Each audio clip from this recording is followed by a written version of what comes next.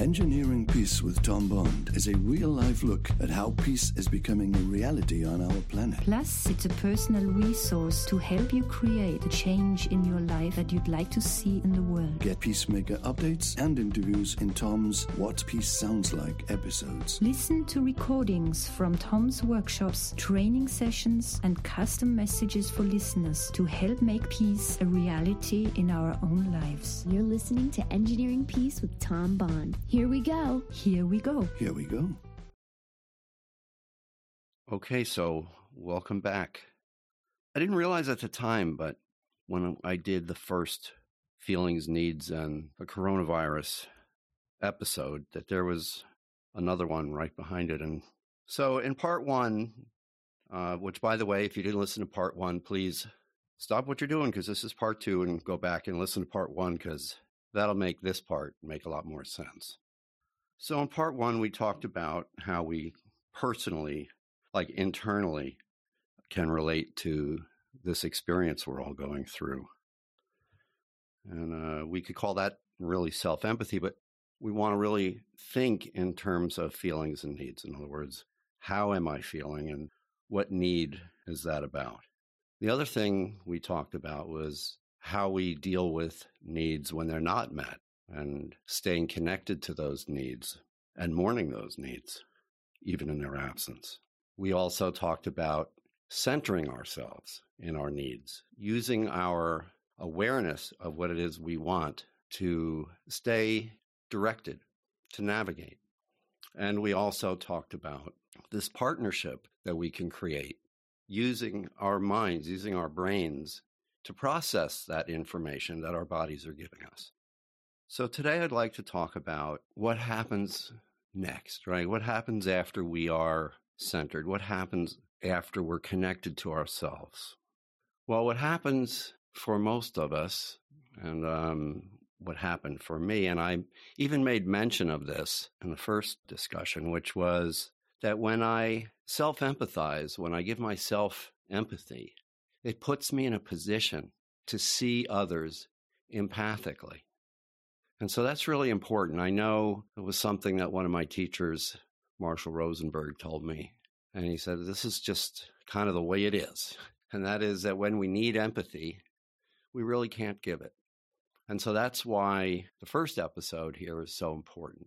It's really about how we look at ourselves in the empathic view. And then what generally happens is that we become interested in what's going on for others. And it's this pattern, it's this dynamic that we as humans have. And so what I wanted to talk about now is just how is it that we can see not just ourselves, but see each other empathically. And I think that's so important right now. And I think it's really important to be able to see one another empathically, even when things are happening that we don't like, or even if somebody's doing something that we really don't like. How can we change the world from everybody being upset with one another to everybody understanding one another in these hard times? So I want to talk about 14 chickens. The other day, we went to the grocery store, and there was a person in line, and they had 14 chickens in their shopping cart. They had cleaned out the meat case of chickens. I started shaking my head, and I was right away, like habitually went to, what's wrong with this person? Why aren't they thinking of other people? How inconsiderate, how selfish. And then I stopped for a second, and I thought, okay, what is that? And then I just gave myself a moment to breathe and look at this person. And I decided to wonder what must be going on inside this person that they're doing this. And then it hit me. I mean, I could start to see it. This was fear. This person was so scared that they were not going to be able to eat or maybe feed their family, that they suddenly couldn't see other people's needs. And I understand that. I know that when we are really in a panic, when things are really going sideways, It's so easy for us. And in fact, it's natural for us to pay attention to ourselves. And so I can see this person differently. I don't have to see them as being inconsiderate. I mean, I can, but I also have this other choice. I can start to tune into what must be going on in there. And in this case, it was really easy to go, oh, wow, they're scared. They are so scared. And so I changed.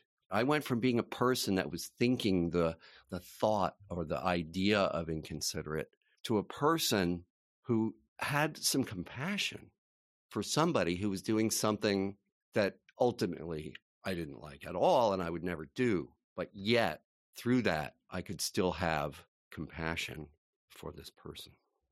So one other thing I'd like to talk about is creativity.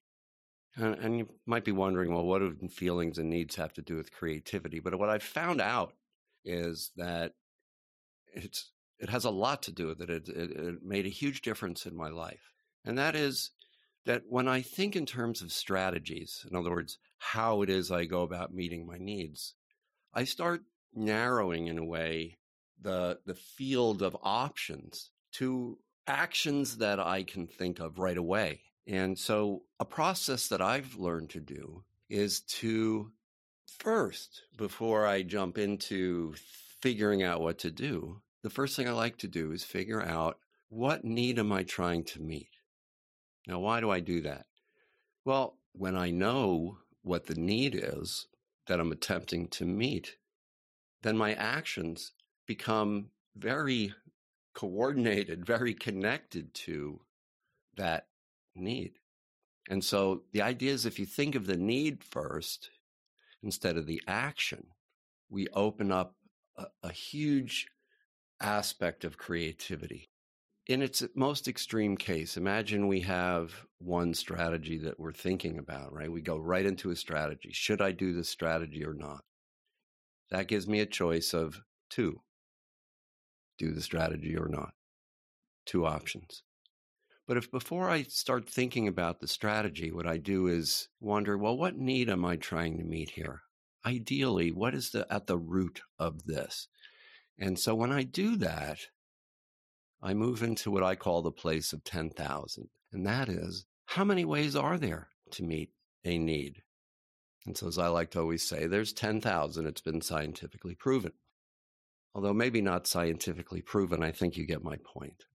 There are thousands of ways to meet needs. There are thousands of ways to meet our need for care. There are thousands of ways for us to meet our need for love, to meet our need for creativity, to meet our need for community. Any need that we can look at is going to really help us understand the thousands of things that we can do to meet that need. And in a time like now, when we need to be creative, when we need to do things in ways we've never done them before, it is incredibly helpful. If at first we give ourselves some empathy and then figure out what need is that, and then move from that place. And look, everything we do is a strategy in life. What I want to do is I want to have needs-informed strategies. And so this idea of not just moving, but giving ourselves empathy and giving each other empathy, it starts to change how it is we start going about our business.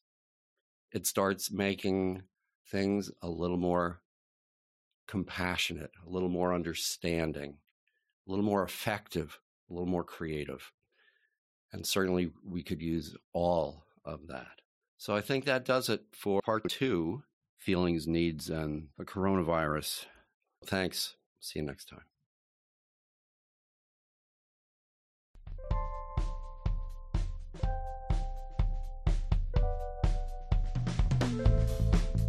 Thanks for listening, and please join us again next time for Engineering Peace with Tom Bond. You can listen and subscribe to Engineering Peace with Tom Bond on Apple Podcasts, Spotify, Google Podcasts, and iHeartRadio. To donate and for more information about Tom's schedule, go to tombond.com. That's THOMBOND.com.